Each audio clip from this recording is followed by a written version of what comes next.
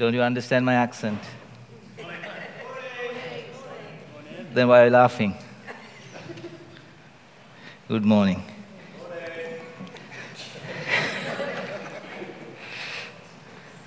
Who's the loud mouth? Okay, the reading today is Acts chapter 12, 1 to 5, and it's on that page on the big screen. So, it was about this time that King Herod arrested some who belonged to the church, intending to persecute them.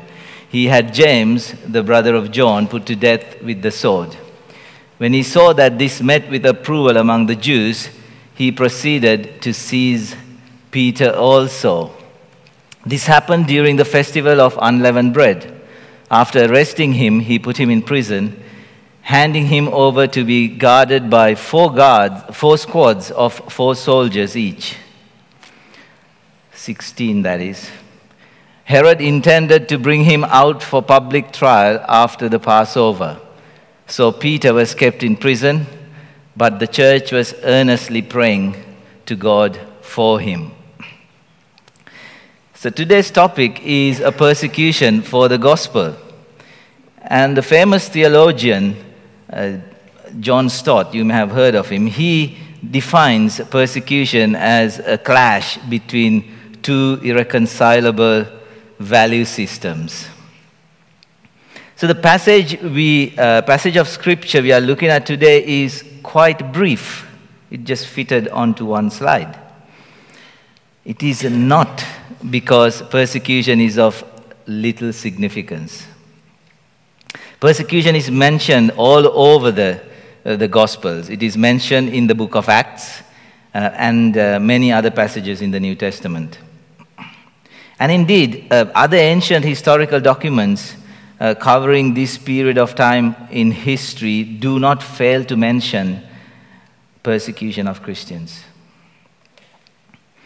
Persecution seems to be a constant and a certain companion of the evangelist. Why is this the case? Jesus predicted the persecution of his followers in Mark 10 verse 30, Matthew 10 verse 28, and so on.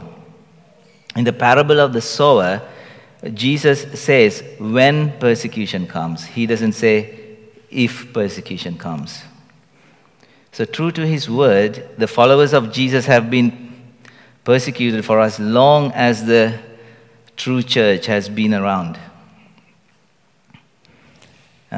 What's more, we will continue to be persecuted for as long as the church proclaims the true gospel of Jesus Christ. In the early spring this year, the Foreign Secretary, Jeremy Hunt, appointed a study into this very subject of the persecution of the Christians. I think this is the first time such a study has been conducted at such a high level of government. And obviously a report was produced at the end of that. And this is what was reported, highlighted in that report. And this is a screenshot of the news article run by the BBC. No friend of the persecuted church, by the way. It is at near genocidal levels. So I want to give you some statistics to kind of back this claim. These sources are there at the bottom there. And there are more than 70 million Christians have been killed for their faith since the church began. You may have heard the books by the Fox's Book of Martyrs and so on. This is throughout the ages for the past 2,000 years. And more than half of that 70 million were martyred in the 20th century, from 1900 to 1999. That's the 20th century. And these are the enlightened times.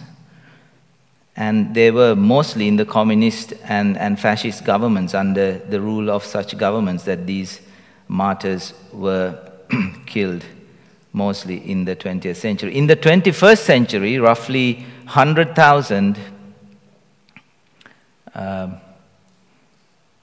to 160,000 killed each year, and so on. It's all there. And then per month, if we look at the statistics for month, 322 Christians are killed. This is around the world. And the numbers are there. And the top 10 countries for Christian persecution directly as a result of their Christian faith are these. North Korea, starting from North Korea and down to number 10, Eritrea. Now, there are other countries that follow as well. So this is just the top 10. And out of the 50 countries listed by Open Doors, there are 6 countries, the 6 countries that Christians are killed most for their faith as a directly resulted, direct result of their faith are these countries, sub-Saharan African countries. So I believe that report is quite accurate in that the persecution of Christians are at a genocidal level. What's next? Okay, let's leave it there. So the gospel of Jesus Christ is a message of love, peace, and reconciliation. It's not a violent message. And there are other messages and teachings from around the world that claim to bring love, peace, and reconciliation. And the gospel and the other messages are either accepted or rejected by the people. But there is a difference between the way the gospel is rejected and the way the other messages are rejected. More often than not, in the Western world, the rejection of the gospel is not a passive, amiable, and a peaceful rejection. The basic truths of the gospel itself, such as the resurrection of Jesus Christ, our sinful nature, God's grace, and our inability to save ourselves or earn salvation, are questioned, scorned, and even vilified. Often it's an active and aggressive rejection with threats of silencing its messenger or evangelist. This is because of the built-in rebellion that we as a human race have towards God because of our fallen nature. The second reason is the God of this world. He will also do all he could to prevent us crossing over to the other kingdom, the kingdom of God. Therefore, Christ crucified is a stumbling block according to 1 Corinthians 1:23. It is an offense because it shows us salvation has nothing to do with our so-called good works. It has nothing to do with our good works. We don't deserve it. We cannot earn it. And we certainly cannot stop or prevent the gospel propagating or spreading. In other words, we cannot control it. Salvation is a gift of God freely available to anyone who submits to the truth claims of the gospel of Jesus Christ. And to anyone who put their trust in God through Jesus Christ, the gospel is freely available. And this hurts our pride. We, as humans, we want to do things, we want to earn things, we need to feel that we deserve it and we've earned it. This is the pride that we have. And this, the message, gospel message, focuses in on that point there. And when our pride is hurt, we react, usually aggressively. So this is the reason, these are the reasons we see persecution whenever the gospel message is preached, because the gospel in itself is a message of love, peace, and reconciliation. But it invites this aggression because of those reasons. So Jesus predicted or even promised persecution for his followers. So do we experience persecution today? I'm referring to this country, the Western world in general, and also we as a congregation. You may be hard-pressed to think of a time you faced real persecution because of your faith. While in many parts of the world persecution is harsh and overt, we too face persecution of a different kind. In my view, the persecution we face is covert and imposed through social conditioning, through the education system, through the media, definitely, through the entertainment industry, and various other ways that we take information. We are conditioned to think a certain way.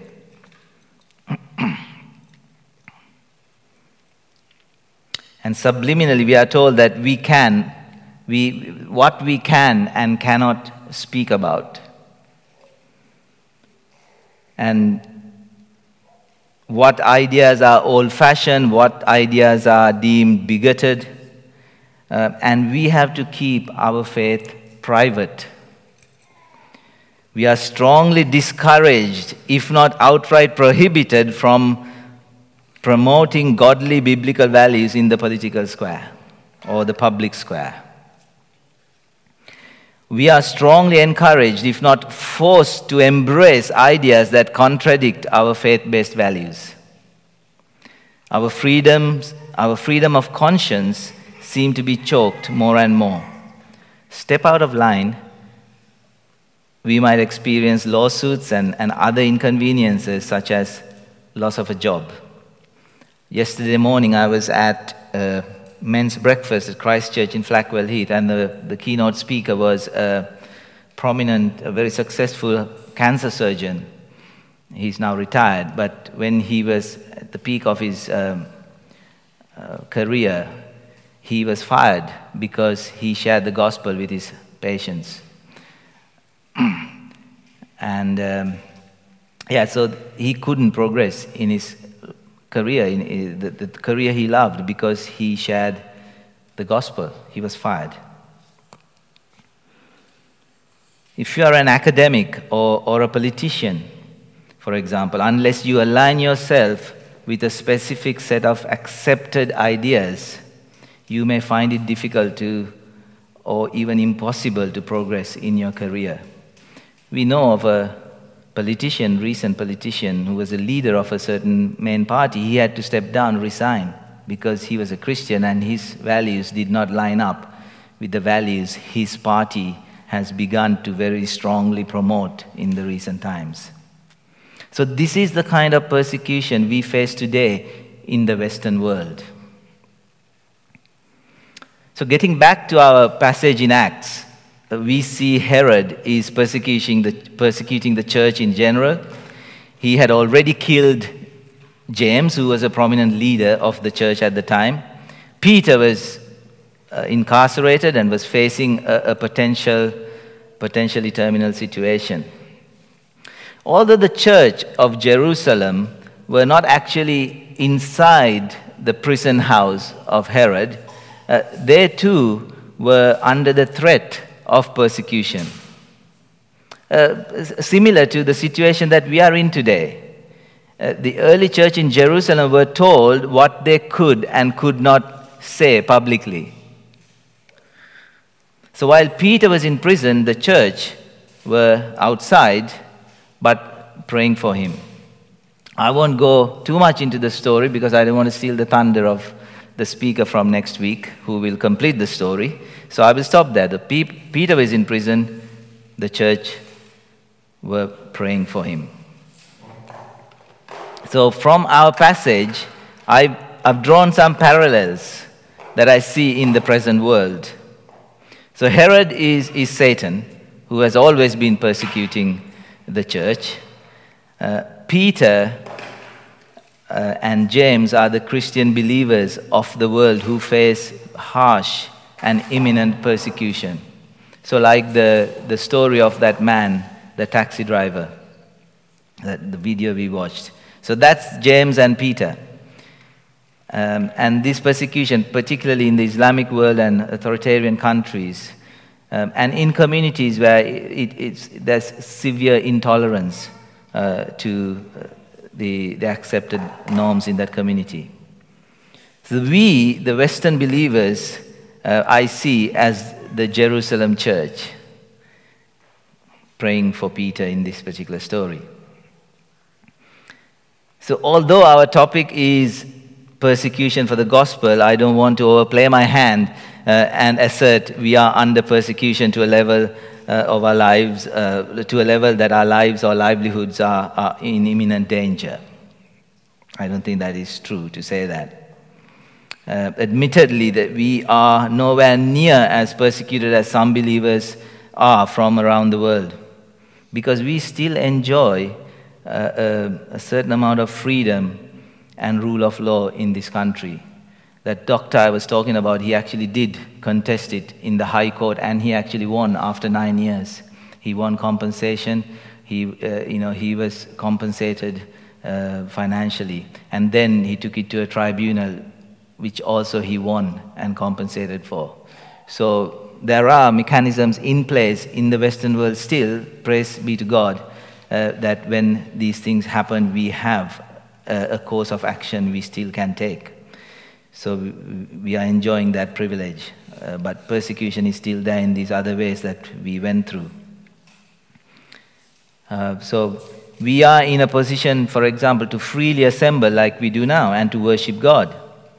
And if we are careful with tact and wisdom, we can even share the gospel with people in direct or indirect ways in our communities. So from the relative comfort of the freedoms we enjoy in practicing our faith, how often do we think about our persecuted brothers who do not have that freedom? How seriously do we consider the sufferings they go through, like that taxi driver, because of the gospel? What level of burden do we carry in our hearts, empathizing with them, and how often do we pray for them? So in what ways could we allow today's passage to influence our lives? Because one day, when the saints of God, that's us who believe in Jesus, stand before God all together to worship Him, shoulder to shoulder, the persecuted saints are going to be among us, probably very close to us, because, think of 70 million.